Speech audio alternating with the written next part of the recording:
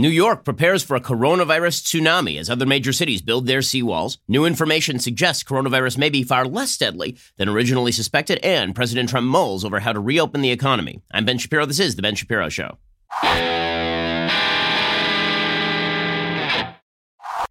Today's show is sponsored by ExpressVPN. Don't let others track what you do. Keep yourself safe at expressvpn.com/Ben. Go check them out, expressvpn.com/Ben. Alrighty, so we bring you all of the updates. The biggest update, of course, is that the U.S. now leads the world in confirmed coronavirus cases, and members of the media are going nuts over this. The United States, we're number one. That was trending on Twitter yesterday. Wow, we're number one. People suggesting that this shows that America really is a third world country. Julia Jaffe, the execrable columnist for GQ, she actually tweeted out, "Who's the bleep hole country now?" Who's the bleep hole? That, of course, is supposed to be making fun of President Trump, who suggested he didn't want people immigrating from bleep hole countries because they might not actually be the best American citizens, depending on the culture from which they came. Again, that was a very controversial comment at the time and poorly expressed by the president. But let's just put it this way. The United States is not a bleep hole country because we have a lot of tests, okay? If you were going to identify which countries are having the hardest time with coronavirus, the United States, yes, we are having a rough time with coronavirus. It is not even close to the countries that are having the toughest time with coronavirus. How can we tell? Because what doesn't matter is the number of cases diagnosed. What does matter is the number of cases of deaths over the number of cases a country has. Right? That would be a good measure. Truly, because you cannot measure the ability of a country to deal with a crisis by simply the bottom line number as to how many people have experienced the crisis. It's how those people actually recover from the crisis, how many people die. So while it is true that the United States now has the most cases of diagnosed coronavirus, that is largely because China has undoubtedly been lying about the coronavirus situation in China. Supposedly, according to China, they're having like 25 new cases of coronavirus a day. Does anyone believe that? Literally the day after they expelled American journalists, they apparently stopped testing in China. That is according to sources inside China. Beyond that, the United States right now, as of now, has about 86,000 confirmed cases of coronavirus in the United States, about 1,300 deaths. Okay, that's not spectacular, but that means a death rate of approximately 1.3%. Italy has 81,000 cases of coronavirus and 8,200 deaths. Okay, so 8 times as many deaths as the United States, about 8 times about as many deaths as the United States, and fewer diagnosed cases. Spain has 64,000 diagnosed cases and nearly 5,000 deaths. So the notion that the United States is a bleep hole country because of the number of coronavirus diagnoses is ridiculous. I mean, France has more deaths right now, and they only have 30,000 diagnosed cases. By the way, nationalized healthcare systems in most of these places. So the kind of triumphalism, a very weird triumphalism you're seeing from the media. Well, now that the United States has the most coronavirus cases, that demonstrates that the United States is the worst country. Or alternatively, it demonstrates that you don't understand math. So maybe we have the worst math programs in the country because you idiots don't understand what a numerator and a denominator are in terms of determining rates. But with that said, now again, the United States is dealing with this thing so far. And the big question is going to be whether coronavirus overcomes the capacity of the healthcare system. That has been the question for a long time. I've been talking about it on the program for weeks at this point. When we talk about flattening the curve, the point of flattening the curve is not that everyone will not eventually get coronavirus. In all likelihood, everyone will eventually get coronavirus. The question is whether that swamps our capacity to deal with it. And right now, it is unclear exactly how much we are going to be swamped because we're seeing reports that suggest we're going to be swamped. The media obviously are trying to kind of get ahead of those reports. We saw Casey Hunt over at NBC News tweet out earlier today that hospitals were already making decisions about who would get a ventilator and who would not, except for the fact that hospitals are not actually doing that at this point, right? And so the notion that we are like being overwhelmed right now, right this second, we don't know that yet. Right? There have been these forecasts that we were going to get overwhelmed by earlier this week. I remember Andrew Cuomo suggested that by Tuesday, New York City's hospitals, ICU beds, their ventilators were going to be overwhelmed. And then the suggestion was that by today, by Friday, that the New York system was going to be overwhelmed.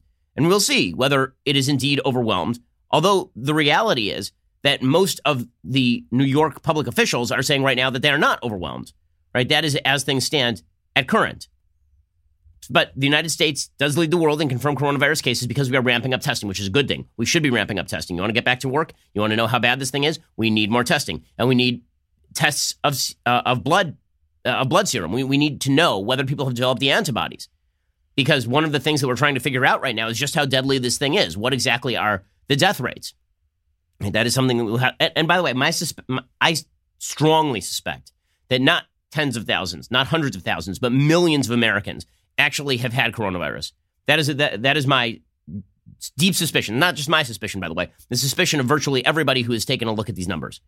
Now, yesterday, we had on a doctor from Stanford University suggesting that he thinks that if you take the number of people, broadly speaking, across the United States who have had coronavirus or do have coronavirus and don't know about it and experience no symptoms or mild symptoms and then moved on with their life, if you take that number and you take the number of deaths over the actual number of people who have had or do have coronavirus, you're looking at a death rate that actually does look much more akin to the flu. Now, that does not mean you're not going to see more absolute death in the United States, because if 300 million people get it and it has the same death rate as the flu, you are still going to end up with like 5 times as many people dying from that as from the flu, because every season in the United States, you get about 50, 60 million people with the flu. If instead you had 300 million people with the flu, more people on an absolute level will die. This is how percentages work. But the reason I suspect this is because you're seeing a lot of prominent people come down with this thing, right? Boris Johnson, the Prime Minister of Great Britain, announced today that he has mild symptoms of coronavirus and he tested positive for coronavirus.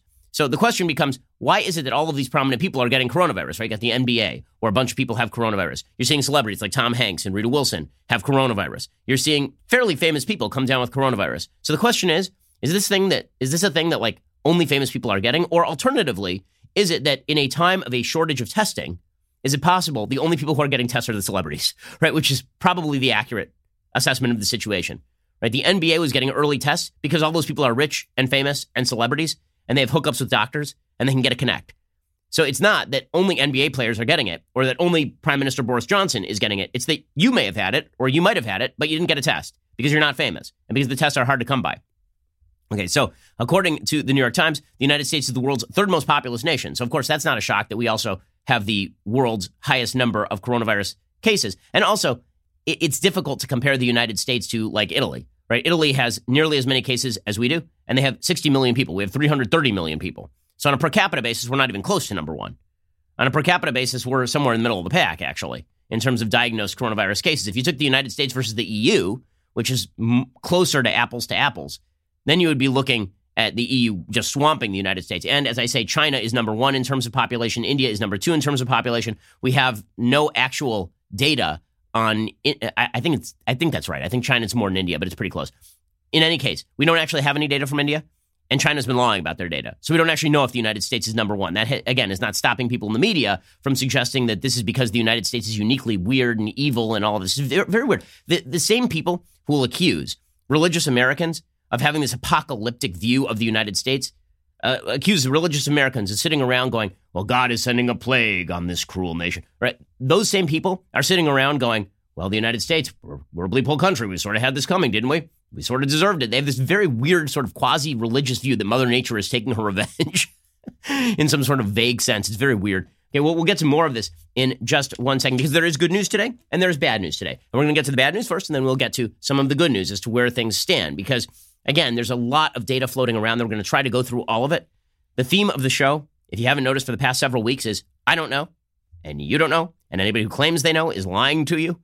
Okay, so when you watch the media, and you watch the media's narrative on this thing evolve in real time, understand that's because the data is moving around. Some people are going to be honest about that, and some people are going to lie to you about that. We're going to be honest about that and suggest we don't know what we don't know.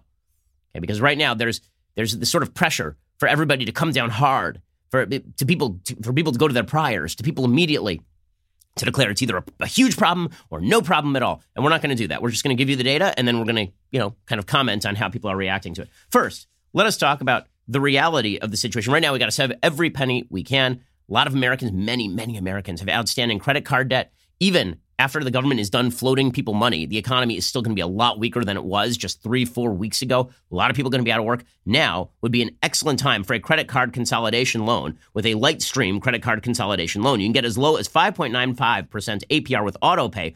Lightstream believes that people with good credit deserve a better loan experience. That's exactly what they deliver. You can get a loan from $5,000 to $100,000. There are absolutely no fees. You can even get your money as soon as the day you apply. Apply today and get a special interest rate discount. Save even more. The only way to get the discount, go to lightstream.com/Shapiro. Now is an excellent time to prep for the future. You want to make sure that you get rid of that credit card debt, because that will kick back in at a certain point here. Lightstream.com/Shapiro. LIGHTSTREAM.com/Shapiro. If you are prepping for a weaker economy, which is undoubtedly going to come in the next few weeks, and is already hitting us, then you should be consolidating your credit cards right now and prepping for the future. Subject to credit approval. Rate includes 0.50% auto pay discount. Terms and conditions apply. Offers are subject to change without notice. Visit lightstream.com/Shapiro for more information. Go check them out right now. Lightstream.com/Shapiro. Be responsible about your finances, especially in this rough time. Okay, so as I say, that was the big headline, that the United States is number one in terms of coronavirus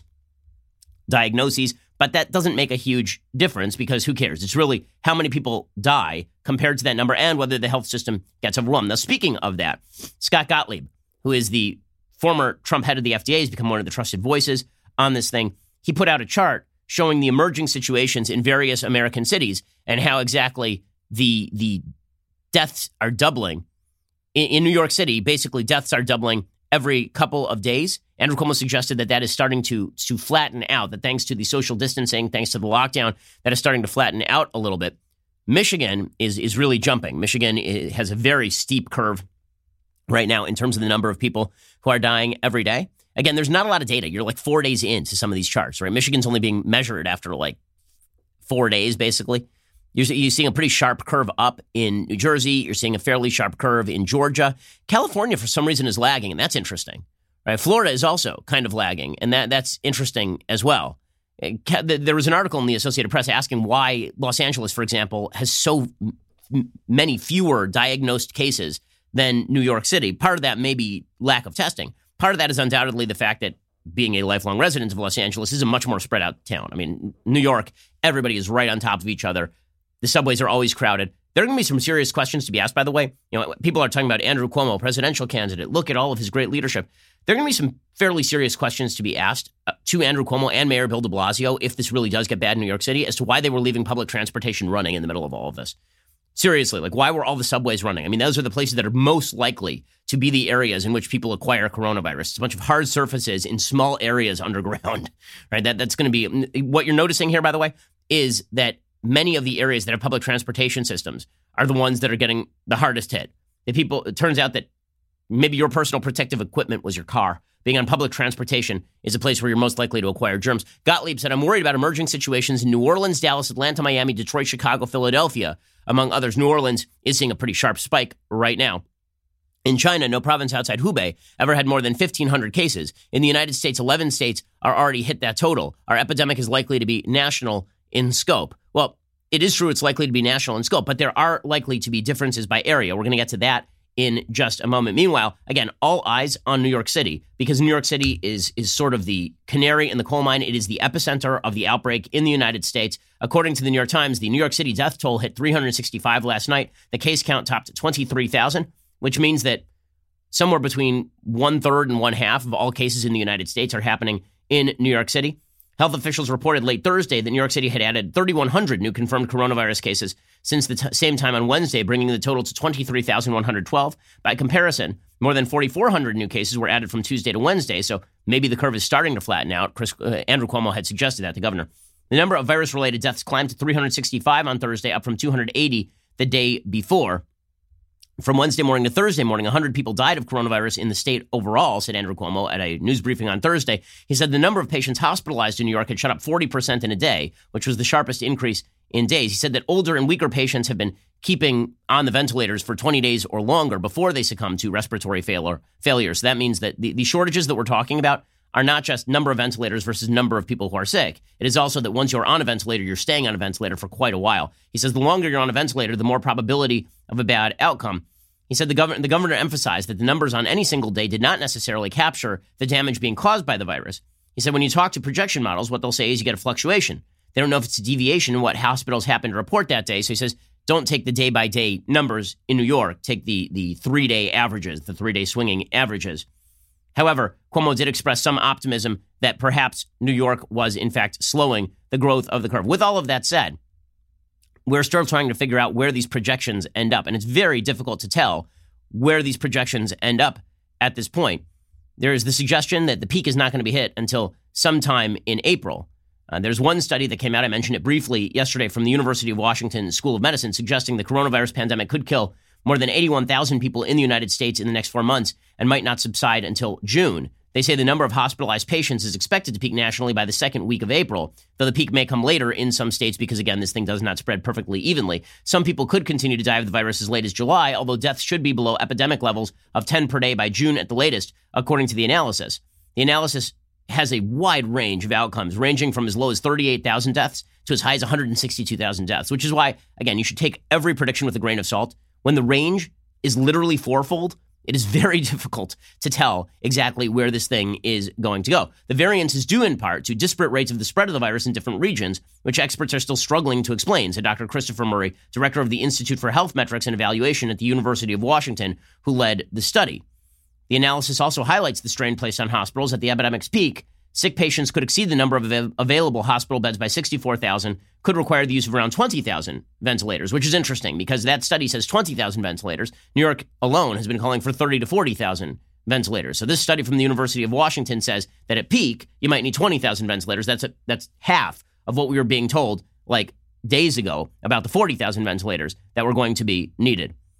The doctors at University of Washington, they said the virus is spreading more slowly in California. They say that peak cases there would come later in April. Social distancing measures might need to be extended in the state for longer. They expect that Louisiana and Georgia are going to be fairly hard hit throughout all of this. Okay, all of this has led to the politicization of talk around ventilators. There's a story from the New York Times about how the federal government had supposedly canceled a contract with GM and Ventec Life Systems to produce ventilators, and it was flying around Twitter last night. I want to give you the actual story because it's buried in like paragraph 10 of the New York Times piece. According to the New York Times piece, basically the Trump administration thought ventilators were too expensive.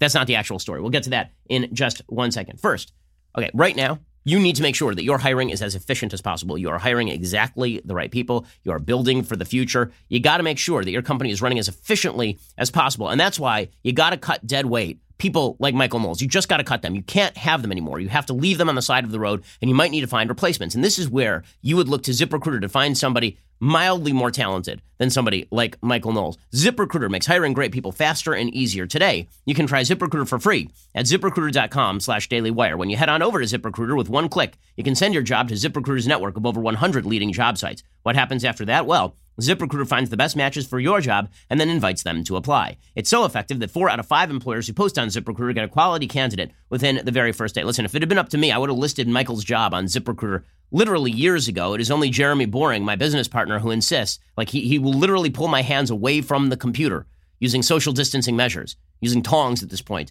to prevent me from listing Michael's job on ZipRecruiter.com because I am very well aware that ZipRecruiter could find somebody more talented. Right now, to try ZipRecruiter for free, my listeners can go to ZipRecruiter.com/dailywire. That is ZipRecruiter.com/DAILYWIRE. ZipRecruiter.com/dailywire. ZipRecruiter is indeed the smartest way to hire, and you need a smart way to hire these days. Okay, so there's a story from the New York Times. We're going through all the bad news, and we'll get to some good news, so don't worry. It'll be balanced out in a moment. There's a story from the New York Times that the Trump administration had almost cut a deal with General Motors and Ventec to produce all of these ventilators. The story is by David Sanger, Maggie Haberman, and Zolan Cano-Youngs.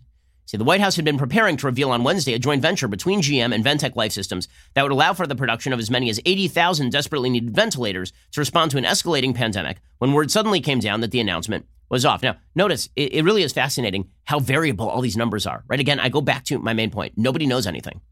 Okay, that University of Washington study says that at peak, we might need 20,000 ventilators.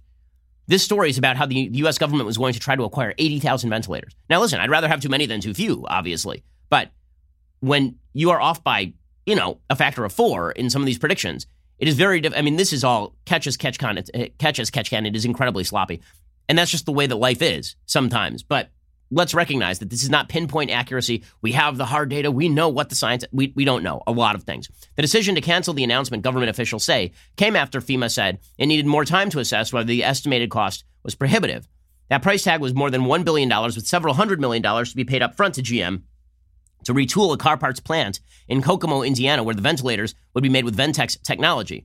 Government officials said the deal might still happen, but they're examining at least a dozen other proposals. They contend that an initial promise that the joint venture could turn out 20,000 ventilators in short order had shrunk to 7,500, with even that number in doubt.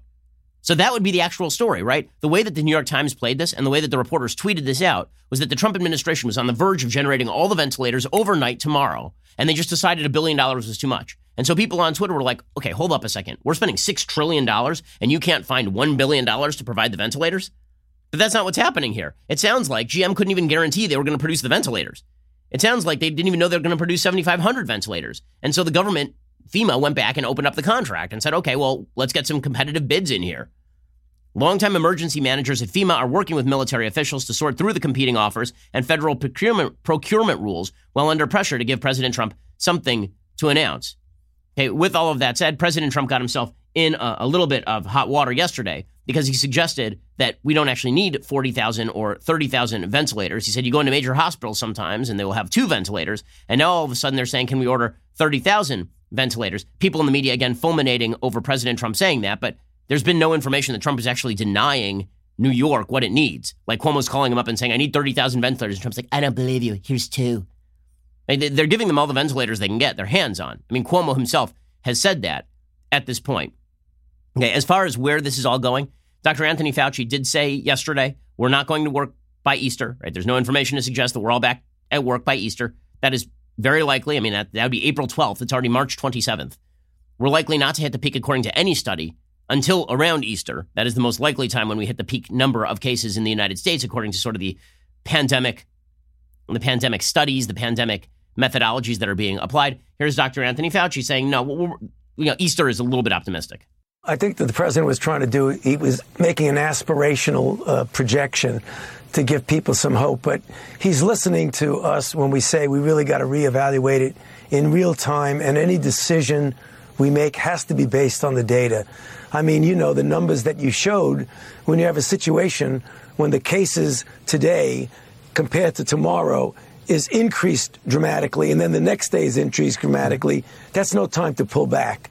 Okay, and I think that everybody gets that, right? Trump was expressing an optimistic date when he said April 12th. He was not saying we're definitely open by Easter, but, to have your eye on the ball as to when we reopen, that is a good thing. Now, it's time for a little bit of good news. So, President Trump yesterday, he did an interview on Sean Hannity's Fox News program, and he suggested that he thinks the mortality rate for this thing is well below 1%. Now, just a few weeks ago, that was verboten. You weren't allowed to say that. All right, just a few weeks ago, if you said this, they claimed that you were downplaying the virus. They said that, no, the WHO is saying it's 3%. They're saying that it's 4% in some areas. Look at Italy, where it's 8% or 9%. The reality is it probably is below 1%, right? Likely the death rate on this thing is, the mortality rate is below 1%. It may be well below 1%. Again, we had on a doctor from Stanford University yesterday, and he on the radio show, and he suggested that this thing might look a lot more like actual influenza death rates than it looks like SARS or MERS, which is likely. As I say before, I think that the best data suggests that that is the case. Here's President Trump saying, I think the mortality rate is well below 1%.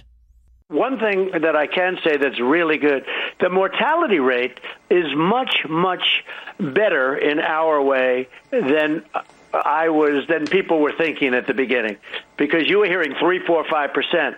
And now with all of the testing and all of the things, you see the people who die, you take a look at the people, I think you're talking about very significantly under 1%. And I think that's a tremendous thing.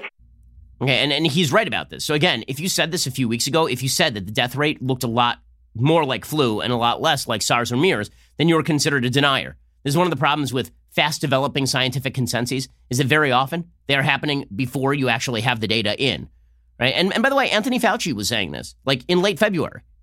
On February 28th, there was a piece that he wrote along with Robert Redfield, who's one of the heads of the CDC, and Clifford Lane.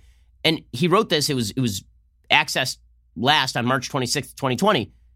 And in that article, he suggested that the best data suggests the overall clinical consequences of COVID-19 may ultimately be more akin to those of a severe seasonal influenza, which has a case fatality rate of approximately 0.1%, or a pandemic influenza similar to 1957 or 1968, like that was actually called the Hong Kong flu in 1957, rather than a disease similar to SARS or MERS, which have had case fatality rates of 9 to 10% and 36%, respectively. So this has actually been a fairly well-known scientific consensus, it sounds like, for several weeks, is that this thing is far less deadly than originally thought. But if you said this in the media, then you were labeled a denier. Okay, well, the good news about that is that means that when we see vast swaths of people getting this thing, yes, some of those people are going to die, but it ain't going to be 3 or 4%. And if you get it, the chances that you're going to die of it, unless you are vulnerable prior, unless you're elderly, unless you have a pre-existing condition, are pretty low. Now, again, that doesn't mean that on an absolute level, like here, just the way stats works, you may be the one. Right? Okay, so this is why everybody should still be, concerned. But if you're just taking a lottery and the rates are 0.1%, like influenza, that means that 1 out of every 1,000 people is going to die of acquiring this thing, right? You acquire coronavirus, you die. That is 1 out of every 1,000 people if you're at 0.1%. Well, if you're the 1, it doesn't matter what the rate was. If you're the 1, your rate is 100%, right? But if you are just taking your odds, it makes a very big difference. If somebody said to you, we're going to put a gun to your head, and now you have to pick one marble. There's 1,000 marbles. One of them is black. The other 999 are white. And if you pick the black one, you're going to die. You would feel a lot more confident in picking the marbles than you would if it were 10 times that rate. If there were 100 black marbles in there, or if there were even 10 black marbles in there out of 1,000. So that is some actual good news. And it does raise the question as to whether the lockdown measures that have been taken are actually the most effective. And by the way, I'm not the only person who's been asking that. I mean, Andrew Cuomo is asking that. Andrew Cuomo, the governor of New York, he said maybe we shouldn't have done a total shutdown. Maybe this wasn't actually the best policy. Right? Maybe we were over the top in how we did this entire thing. Now, I think a hard stop was necessary because we didn't have the data at that point. But as the data comes in, we're going to have to reassess this. And we'll get to that reassessment in just 1 second. But the kind of newfangled consensus is that the most catastrophic studies here are overstated. That the kind of estimates that huge numbers of Americans are going to die, hundreds of thousands of Americans are going to die, that is probably a wild overestimate. Deborah Birx, who's leading up the coronavirus effort on behalf of the administration, she basically lectured the media yesterday saying, you guys keep suggesting that all of our ICU beds are going to run out, that everybody's going to be sharing a ventilator, that there's going to be mass death in the streets, cats and dogs living together at the end of the world. And Deborah Birx, who's well-respected, okay, she has served in administrations of both Republicans and Democrats. She said this yesterday. Members of the media went nuts. They were very upset about this. How could Deborah Birx chide the media for citing the worst-case scenario statistics? How could she do that? And she was like, well, because those probably aren't going to materialize. Maybe you should actually give some nuanced information. Here was Deborah Birx just tearing into the media yesterday. Please, for the reassurance of people around the world, to wake up this morning and look at people talking about creating DNR situations, do not resuscitate situations for patients. There is no situation in the United States right now that warrants that kind of discussion. You can be thinking about it in a hospital. Certainly many hospitals talk about this on a daily basis. But to say that to the American people, to make the implication that when they need a hospital bed, it's not going to be there, or when they need that ventilator, it's not going to be there. We don't have an evidence of that right now. Okay, so, I mean, that is a pretty stunning statement, right? The media keeps saying, as I say, they keep saying kind of worst case scenario, we're going to run out of beds, ICU beds, there won't be any hospital beds, we're not going to have any ventilators, you're going to go into the hospital, it's going to look like Italy, where they're going to shuttle you off into a hallway somewhere where you choke for breath and then die, right? And Deborah Birx is like, guys, you might want to wait on that. By the way, it's not just Deborah Birx. It's not just Deborah Birx. Bill de Blasio, right, who's been as panic-stricken as any public leader in America, truly, right? Bill de Blasio came out today and he said, you know, you guys keep talking about this protective gear shortage for healthcare workers in New York, and it doesn't exist. He said, there's a lot of fear. I don't blame any healthcare professional. Look what they're having to deal with. He says, the truth is we have, again, the supplies for this week and next week. We have to make sure every hospital is getting them to their extraordinary, heroic medical personnel, but they do exist, right? By the way, Andrew Cuomo, again, said the same thing. Andrew Cuomo said, we do have the personal protective equipment in New York. But if you watch the media, it's all nurses and doctors wearing trash bags, shortage of medical equipment. Everybody is going to die in the hospital after being coughed on by a patient with coronavirus. Everyone's going to have to share a ventilator. We're going to have to convert all the CPAP machines, mass casualties. Birx said, we were reassured after meeting with colleagues in New York, there are still ICU beds remaining. There's still significant, over 1,000 or 2,000 ventilators that have not been used yet. She said, like, stop exaggerating this thing. She says you could be thinking about it in a hospital. Certainly many hospitals talk about it on a daily basis. But to say that to the American people, to make the implication that when there's a hospital bed, it's not going to be there, we don't have evidence. She said there's no reality on the ground where we can see that 60 to 70% of Americans are going to get infected in the next 8 to 12 weeks. I just want to be clear about that. So when people say, like, a huge percentage of Americans will be infected or have been infected, that may happen in the future, but not necessarily right now. Okay, and by the way, I trust Dr. Deborah Birx more than I trust the people at the New York Times. And until 5 seconds ago, it was people at the New York Times saying we should trust Birx and not Trump. So which is it, guys? Now, what I'm saying is replicating what Fauci said, right? I'm quoting Fauci and I'm quoting Birx. And yet, if you quote them, now this is controversial. Like, Birx started trending on Twitter yesterday for having the temerity to point out that people are getting panic-stricken about this and that the media are deliberately stoking the panic. which is, like, again, best data suggest that there will be a lot of people who die from this. We don't have the data. I mean, this has been my constant complaint. We don't have the data from the New York government, from the federal government, as to how many ventilators they actually think we're going to need. What are the priors? What are the inputs in that model? If it's bad data in, it's bad data out. How many ventilators we are going to need that we don't already have? How those ventilators are going to be deployed? How much the New York City system is going to be overwhelmed? Are there outlying systems where people can be shifted out of hospital beds? This is happening, by the way, in New York City. People are being moved out of beds that are not ICU beds, just kind of normal hospital beds, and they're being moved to other sort of medical centers so we can make room. Right? The Javits Center is being converted for normal hospital beds, right? You had a surgery 2 weeks ago and you're still recovering from the surgery, but you don't need ICU care. So we're converting over a lot of the beds that are in hospitals where you can have better treatment. And we're setting up hotel rooms and stuff for people who are just sort of in recovery, but all you need is an IV, which all that stuff is being done in real time. And again, there's still serious questions to be asked about the models that are being applied in the first place, right? The Netherlands has been applying completely different models. According to Science Magazine, Martin Enserink and Kai Kupferschmidt writing, they say, with COVID-19, modeling takes on life and death importance. They say, the Netherlands has so far chosen a softer set of measures than most Western European countries. It was late to close its schools and restaurants. They didn't order a full lockdown. In a March 17th speech, Prime Minister Mark Rutte rejected working endlessly to contain the virus and shutting down the country completely. Instead, he opted for controlled spread while making sure the health system isn't swamped with COVID-19 patients, which, by the way, is sort of the South Korean model, kind of. He called on the public to respect the government's expertise on how to thread that needle. The predictions put out by Jacco Willinga, whose computer simulations are being used by the National Institute for Public Health and the Environment over in the Netherlands, right? His simulations predict the number of infected people needing hospitalization will taper off as of next week.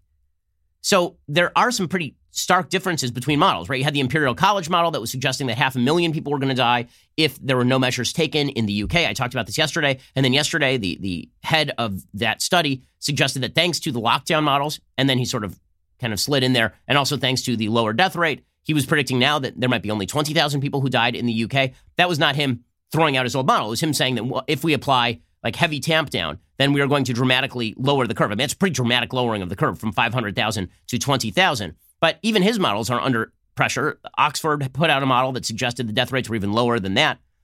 The Netherlands has put out models suggesting that this thing is going to peak next week. Willinga is confident that the number of new infections caused by each person when no control measures are taken is just over 2. He trusts data showing that 3 to 6 days elapse between the moment someone is infected and the time they start to infect others. Willinga says he is least confident about the susceptibility of various age groups, but he also suggests that we are not going to be overwhelmed in the Netherlands. Okay, again, there's this assumption that every case is going to be worst case like Italy or Spain, but the evidence that every case is going to be like Italy or Spain is just not there.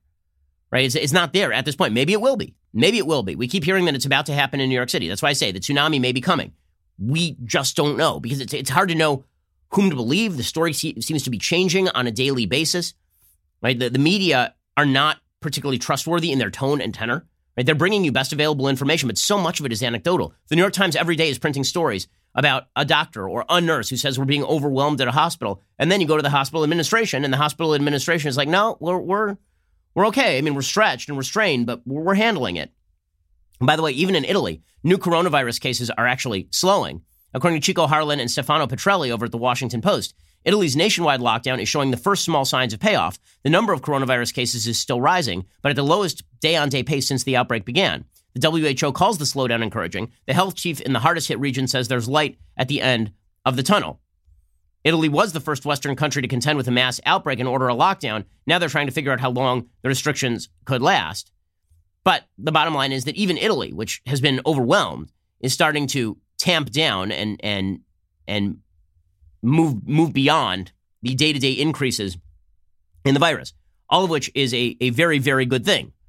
But President Trump spoke yesterday, by the way, about the resources that are being applied in the United States. He says, we're shipping tons of resources. Like, people are pretending that we're not getting masks out to people. We're not getting personal protective equipment out to people. That's not true. Here's President Trump at a press conference yesterday talking about the numbers of resources being shipped all over the country.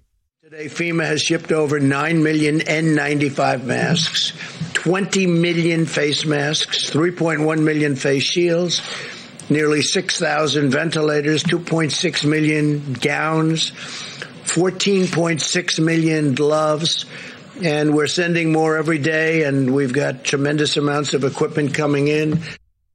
Okay, so again, the notion that the federal government is doing nothing is just not true.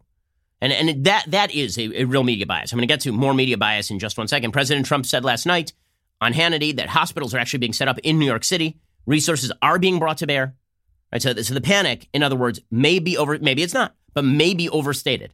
And Deborah Birx, who I trust a lot more than the New York Times, is suggesting that the panic is overstated. I trust her more than I trust the New York Times. Dr. Fauci has not made any public statements, so far as I'm aware, that all of the systems in New York are going to be completely overwhelmed, death in the streets. We're going to have to choose between old patients and young patients. This is going to be Italy. Here's President Trump yesterday saying we're building hospitals in New York. We're building 4 hospitals, 4 medical centers, and many other things. We've developed and sent thousands of ventilators, and hopefully they're going to do well. Okay, so again, resources are being brought to bear. And this does raise the question, okay, so if we have raised, as I've said all along, if we have flattened the curve enough and we have raised that line of medical resources enough that the line now clears the flattened curve, then we have to start having conversations about how to get back to work. And maybe that is not applied on an even basis across the United States because not every place is a hotspot center of this outbreak. And New York City is a hotspot center. Is Des Moines, Iowa? Right? The LA so far has been really trailing New York. Is LA exactly the same as New York? I mean, major cities are going to be the epicenters of this stuff, but how about outlying rural areas? Are we seeing mass death in the rural areas, which, by the way, is where you sort of would expect to see mass death, considering hospital resources are far less. There are tons of counties in the United States that don't have a single hospital. There may be neighboring counties that have the hospital, but rural outlying areas, they don't actually have the medical resources being brought to bear, but you're not seeing mass death in those areas. So in 1 second, we're going to get to the question of when we reopen, because what you're going to see, it's pretty incredible, is that Andrew Cuomo and Donald Trump are basically saying the same thing. And Donald Trump is getting just his ass kicked by the media. And meanwhile, Andrew Cuomo is getting his ass kissed by the media. Right? Trump is getting his ass kicked, and Cuomo is getting his ass kissed. And they're saying exactly the same thing about how we reopen this thing, how we open this thing back up. And that is because the media's desire for a binary narrative in which President Trump is responsible for every cruel ill of the United States, and Trump is sitting there with his arms crossed, putting on the Trump frown and saying to people, no, not going to give ventilators. I don't even care. I don't even like ventilators. Ventilators are bad. Like that's not happening. He and Cuomo are saying almost identical things, and the media is treating them as though they're saying things that are separated by 180 degrees, and it's just a lie. We're going to get to that in 1 second. First, it is indeed that glorious time of the week when I give a shout out to a Daily Wire subscriber. Today, it's Tiller on Instagram. He knows what it takes to get through the long work week. In the pic, Tiller is sporting an American worker trucker hat while holding the world's greatest beverage vessels in front of an eye chart that hilariously reads, Epstein did not kill himself. It's true, if you can see. The post caption reads, making parts for the Apache helicopter can be exhausting, but I'm able to work 50 plus hours weekly thanks to my refreshing Leftist Tears tumbler. Always refilling, sometimes hot, sometimes cold, always delicious. Hashtag Leftist Tears, hashtag Daily Wire, hashtag American Workers, hashtag USA, hashtag hot or cold, hashtag do work, hashtag thank God it's Friday. First of all, thank you to all of the folks in the supply lines. Thank you to all the folks in the trucking industry who are doing hard work each and every day to make sure there's stuff at the groceries, making sure this country is still moving. You see, folks, this is why you need to become a Daily Wire member. Don't take it from me. Take it from a man making the vital components of an incredible attack helicopter that supports the greatest military the world has ever known. And also my personal gender identity, Apache attack helicopter. Thanks for the pick, Tiller. Keep up the good work. Also, if you haven't had a chance to see some of our new content called All Access Live, you should head over to dailywire.com and check it out. Jeremy Boring and I kicked it off last week. All of the other hosts have done live streams over at dailywire.com. We're going to continue all this week at 8 p.m. Eastern, 5 p.m. Pacific. Basically, it's really just casual. We hang out. I literally have no program when I come on into All Access Live. So I'll just do whatever I feel like. Earlier this week, I just started playing Brahms on the I don't know why. And it was fun. So just come over and hang out with us. I know, listen, we're all isolated. We're all a little bit lonely. This really sucks. Okay, no matter how you slice it, it sucks. I'm glad we're safe, but this does suck a lot. So come on over to Daily Wire and join the community and hang out with us. I think the live streams are great, not just for our viewers, but for us over here as well. It makes us all feel better. So thank you from the bottom of our hearts and from our team to yours for becoming members. The show is intended for our all-access members long-term. During the national emergency, we've opened it up to all of our members. In doing so, we've accelerated the launch, so please let us know what you think of it. Also, if you're around at 8 p.m. Eastern, 5 p.m. Pacific tonight, join me, the famous Ben Shapiro, on All Access Live Show over at dailywire.com. Also, check out this Sunday, our Sunday special should be a pretty special Sunday. We're having on Vice President Pence and Dr. Deborah Birx. We're going to be asking them some questions on coronavirus and the path this thing is going to take, the media coverage in China. We're going to run the gamut with them. So make sure to tune in on Sunday. That will be available to all people, whether you are a subscriber or not. Head on over to dailywire.com anyway and subscribe. We are the largest, fastest growing conservative podcast and radio show in the nation.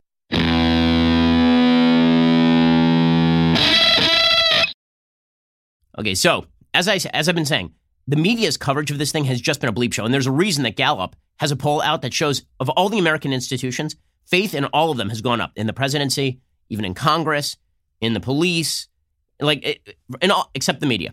People still hate the media. They think the media are lying to them. Why? Well, maybe it's because the media are wildly biased and insane. Probably it's because of that. Okay, I'll give you an example. So yesterday, Andrew Cuomo, governor of New York, right, widely held by the media to be the greatest of all possible leaders, which honestly I found a little bit weird because Gavin Newsom has basically done exactly the same thing as Andrew Cuomo, but nobody ever talks about Gavin Newsom out in my home state of California.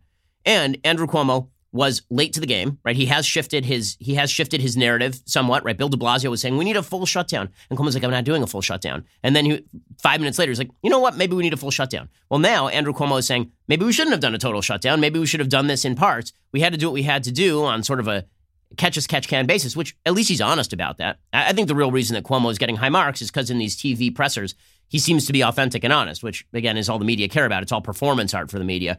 But in any case, Andrew Cuomo says, maybe we shouldn't have done a total shutdown, which is weird because when Trump says this sort of thing, he gets ripped up and down.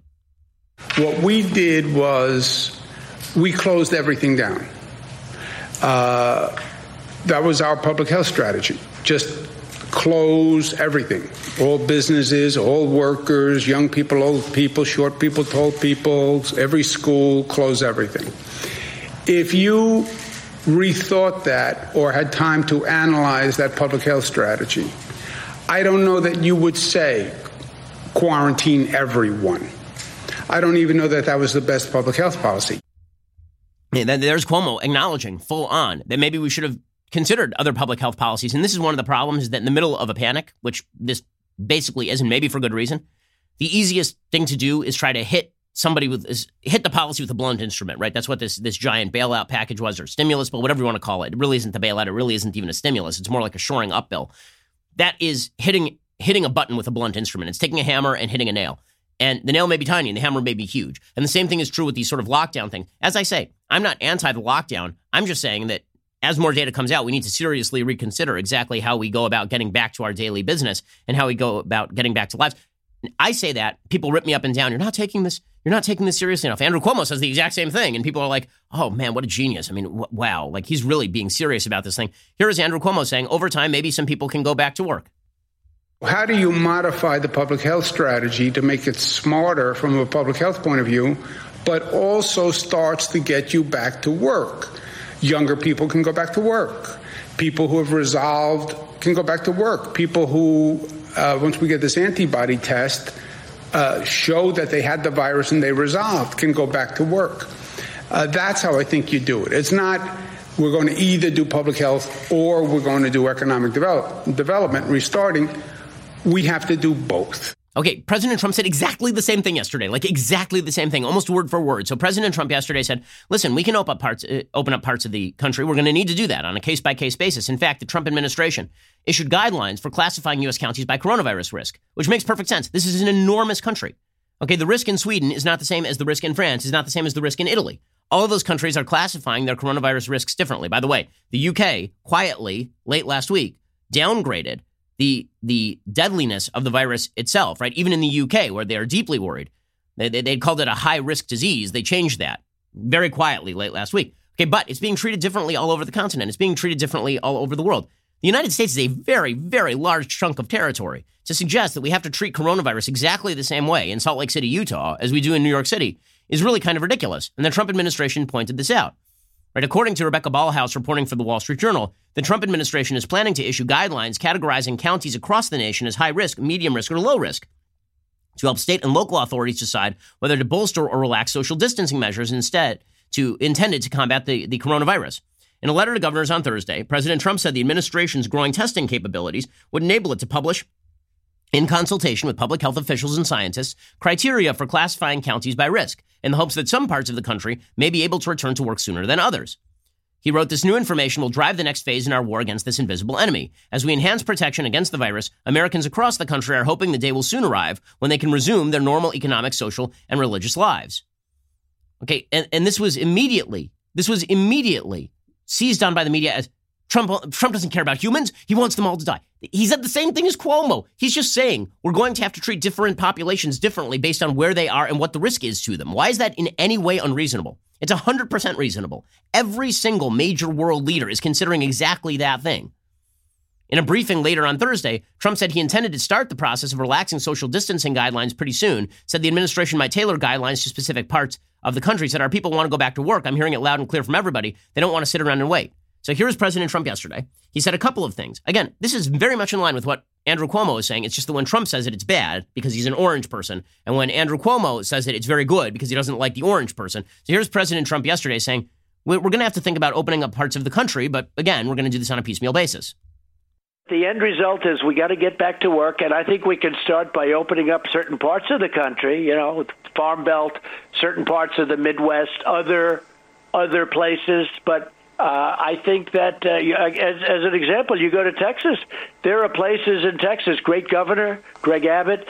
There are places in Texas where, it's a tremendously big state that aren't impacted by this. So I think we can open up sections, quadrants, and then just keep them going until the whole country is opened up. But we have to open up. The people want to get back to work. They want to get back. Oh, no. I mean, wow. I mean, he said that Texas is a really big state, which it is. Okay, it takes you, if you were going to drive across Texas, widthwise, horizontally, how long would that take you, Colton? Colton's from Texas. That would take you, it would take you 15 hours probably. Yeah, 15 hours, right? I mean, that would take forever. It is a huge state.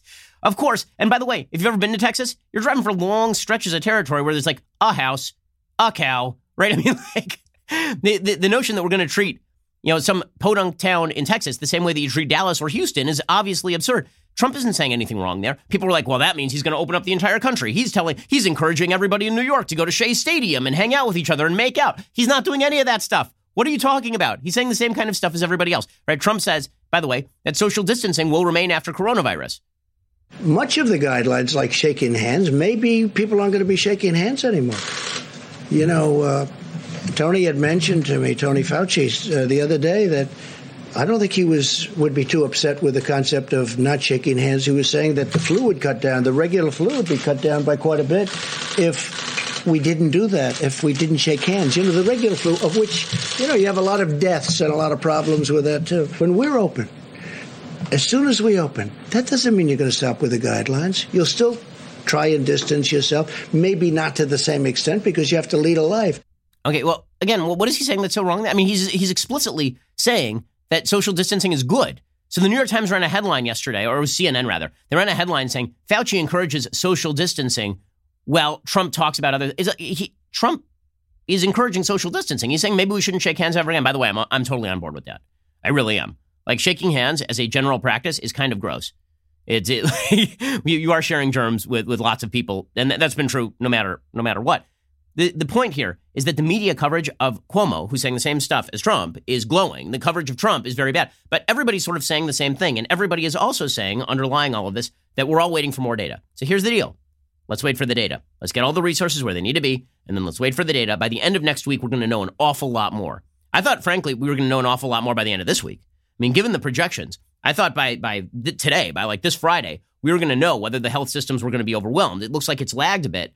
Maybe because of this lockdown. Probably because, at least in large part, because of the lockdown. But we're going to find out by the end of next week, certainly by the week after that. We're going to be finding out exactly how bad this thing is going to be because by pretty much everybody's estimation, early April, mid-April, you're going to start to see this thing start to pick up in terms of tempo and peak. And then the question is going to be, did we have the resources that were necessary on hand? Are we Italy? Or do we end up just being the UK, right? Where, again, the new estimates suggest that the health system will not be overwhelmed. Now, with all of that said, the Democrats are moving swiftly to try and use crisis in order to push forward even more spending. So Nancy Pelosi, who held up a bill that her own party had helped negotiate over the weekend, is supposed to vote on this thing today, right? The House is supposed to vote on this thing today. Nancy Pelosi says, well, this is just the beginning. We're going to spend even more and more and more and more. We literally are expending $6 trillion. $6 trillion. To put that by way of contrast, the entire American economy on a yearly basis is about $20 trillion. We're spending about 1/3 of the entire American economy in like a week. Seriously, on this thing. And Nancy Pelosi's like, but we can spend more. We should always spend more. And it's like, okay, really, it feels like people are very uncomfortable, just generally. People are extremely uncomfortable with not being able to simply go back to their pre-existing suppositions about the way the world works. And so as quickly as possible, people move back into their fighting corners and they wait for the situation to emerge where they can go back to fighting the way that they are used to fighting. Whenever there's a pandemic, whenever there's something brutal that happened with 9/11, whenever there's a major crisis, people get out of their corners for just a minute and they think to themselves, okay, how do I help out my neighbors? How do we craft a policy that works for right now? How do we do? And then as soon as humanly possible, we're not comfortable in that space. We're comfortable going back to our corners. And so you see people like Nancy Pelosi immediately swivel into Green New Deal. You see Nancy Pelosi swivel into, we need more spending. And you see Republicans, meanwhile, swivel back into their priors too. Like everybody swivels back into their priors. Now listen, I agree with the Republican priors, obviously, a lot more than the Democrat priors. But how about this? How about we just wait? I know it's the hardest thing to do. It's the hardest thing to do in life. But we don't have enough data to be jumping on, let's spend trillions more dollars. And we also don't have enough hard data at this point to say, reopen the American economy wholesale. And I don't think tons of people are saying the latter. I think a lot of people are saying the former. Here's Nancy Pelosi claiming we need to spend even more and more and more and more, forever more. We had bigger direct payments in our bill. I don't think we've seen the end of direct payments. This is an emergency, a challenge to the conscience as well as the budget of our country. And every dollar that we spend is an investment in the lives and the livelihood of the American people. We can go bigger, especially now the interest rates are even lower than at the time of the tax scam. We can go even bigger, even bigger. How? Endlessly? What are you just to inflate the currency? Who's going to buy our bonds? Like this is basically the Democrats are in real time now going to try, according to Nancy Pelosi, to apply Elizabeth Warren's modern monetary theory, which suggests that you can just float debt just interminably, just forever. You can just continue to take out debt and debt and debt and debt. Well, that assumes there's an appetite for the debt. Who the hell has the money to pay for the debt right now? Do you think Britain's going to be buying American bonds en masse? How about China? You think they're going to be buying American bonds? By the way, breaking news, China had started reopening all of their movie theaters. Weirdly, they are now closing all of their movie theaters again. So what do you think? You think the coronavirus thing is done in China? You think we've been given accurate statistics about China? I think not. I think not. So all of this happy talk from Nancy Pelosi, let's go back to our priors. Let's completely remake the world economy like Bernie would want. Like, how about this? How about we deal with the crisis at hand and we all get out of those corners and we deal with it. And then we start figuring out how we go back to a life that happened before. Because I'll tell you what, right now, life is a lot worse than it was 3 weeks ago, a lot worse than it was 4 weeks ago. How about we set our sights on, let's get back to where we were 4 weeks ago before you decide that you want to fundamentally transform the American economy along your ridiculous big government lines. How about that? Let's start there. Okay, time for a quick thing that I hate. So speaking of people who are seeking to go back to their priors, there is this bizarre attempt every time there's a national crisis by local leaders to shift the responsibility onto the national leaders. And I recall this happening during Hurricane Katrina when Mayor Ray Nagin, who is the mayor of New Orleans, did not evacuate the city when he was told that he probably should evacuate the city, and then the city was swamped. And then he blamed President Bush and suggested that President Bush was a racist and that it was Bush's fault that the resources weren't made available, even though he was the mayor, and it really was his responsibility to clear the thing. I remember that I think the governor at the time was Kathleen Blanco. I remember she said sort of the same thing. It's always the impetus is always on local leaders to try and blame national leadership for your own failures.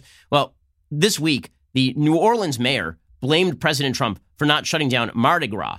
The mayor's name is Cantrell. And she suggested that President Trump is to blame for the city of New Orleans not shutting down Mardi Gras. Here she was on CNN with Wolf Blitzer. You're saying no one from the federal government came to you and urged you to at least cancel or postpone Mardi Gras. That's absolutely correct. And not only that, it was backed up with the response of our national leader. When it's not taken seriously at the federal level, it's very difficult to transcend down to the local level in making these decisions. What? Her name is LaToya Cantrell, the mayor of New Orleans. Now, last I checked, she's the mayor of New Orleans. Donald Trump is not the mayor of New Orleans. You know who's the mayor of Los Angeles? Eric Garcetti, not Donald Trump. At least Garcetti isn't out there trying to claim that it's Trump's fault that he allowed the LA Marathon to happen like 2 weeks ago on a Sunday in the middle of a pandemic. I mean, this woman going out there and suggesting that she needed a personal phone. By the way, you know what would have happened if Trump had called her up and said, you know, you really should shut down Mardi Gras on the basis of this coronavirus pandemic in mid-February, when, by the way, half the media was still not taking this seriously, like at all. I mean, really, like Vox.com ran a piece on January 31st about why this was going to be no worse than the seasonal flu. For her to suggest that if Trump had called her up and been like, I want you to shut down Mardi Gras, she would have been like, Mr. President, you can't do that, right? Like, of course that's what she would have said. She would have said, like, are you kidding? Why would I shut down Mardi Gras? She's the mayor. Okay, if you're a local leader and you blew it, it's because you blew it. Why are we pretending the president of the United States is some godlike figure who can descend from on high and then order you to do all the things you're supposed to do as a local leader? You get the same crap from Bill de Blasio. You're the mayor of a major city. You tried to run for president on the basis of that. It seems to me you should be able to make some local decisions. Weird, because it seems like there are some local leaders who did make some of those local decisions to shut down major public events. But her blaming Trump for the outbreak in New Orleans is just like everything is Trump's fault. Or alternatively, again, everybody shifting back to their priors. The New York Times ran a piece today called "The Road to Coronavirus Hell Was Paved by Evangelicals." Evangelicals. Okay, let me just ask a question. So the centers of the outbreak that we've seen thus far are China, famous for its huge evangelical Christian population, China. I mean, just tons of evangelicals over there. It's like a convention of religious evangelical Christians over in China, a communist atheist country. And then Italy, again, hugely famous for having tons of evangelicals in Italy. Not like it's the home of the Catholic Church or anything. Like it's all evangelicals over in Italy. And in the United States, New York City, where evangelicals just swarm New York City. I know like probably 2/3 of the population of New York City is evangelical.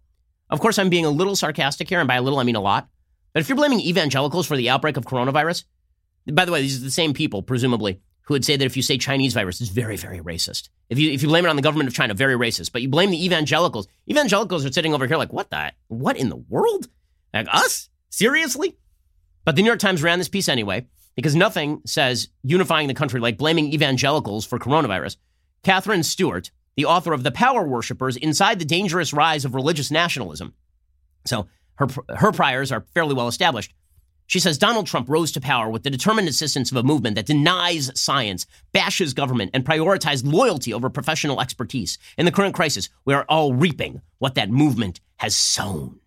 At least since the 19th century, when the pro-slavery theologian Robert Louis Dabney attacked the physical sciences as theories of unbelief, hostility to science has characterized the more extreme forms of religious nationalism in the United States. Today, the hardcore of climate deniers is concentrated among people who identify as religiously conservative Republicans. And some leaders of the Christian nationalist movement, like those allied with Cornwall Alliance for the Steward of Creation, which has denounced environmental science as the cult of the Green Dragon, cast environmentalism as an alternative and false theology.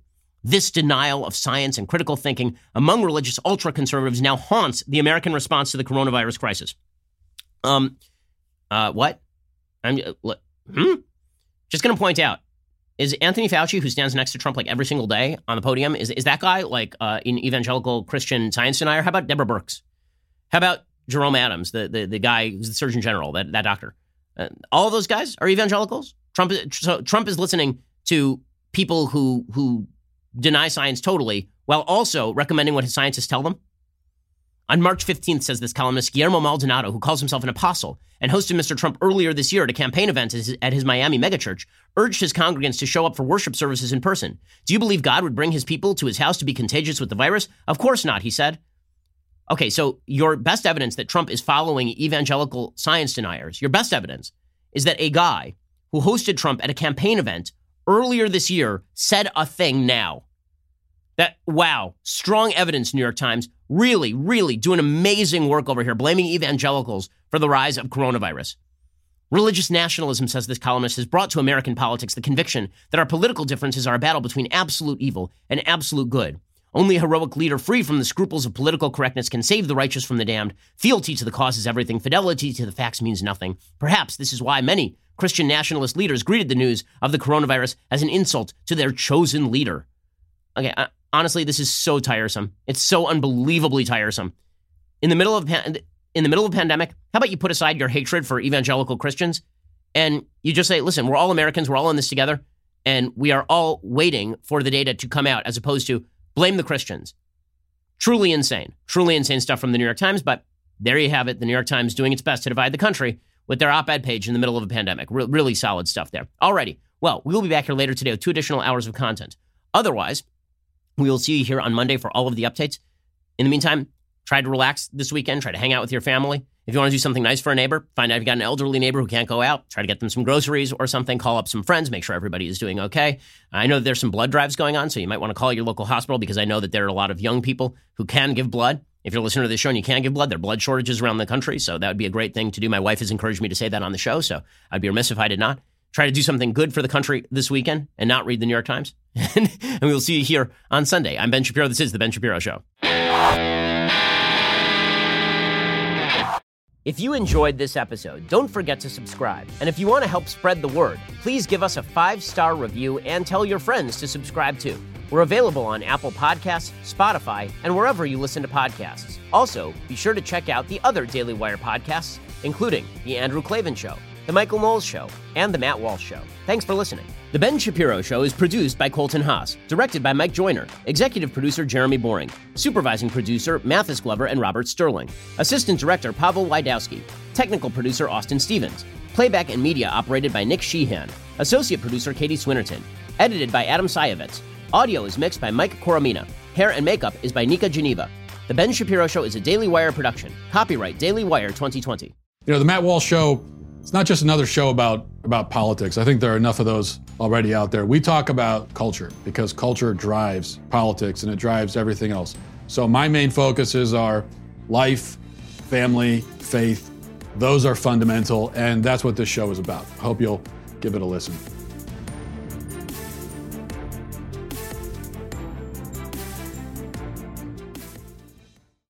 We'll get to more on this in just 1 second. First, Pure Talk believes in American values, and that free should mean, like free. So when you switch to Pure Talk today, you'll get a free Samsung 5G smartphone. There's no foreign line requirement, no activation fee, just a free Samsung that's built to last with a rugged screen, quick charging battery, and top-tier data security. Qualifying plans start at just $35 a month for unlimited talk, text, 15 gigs of data, and a mobile hotspot.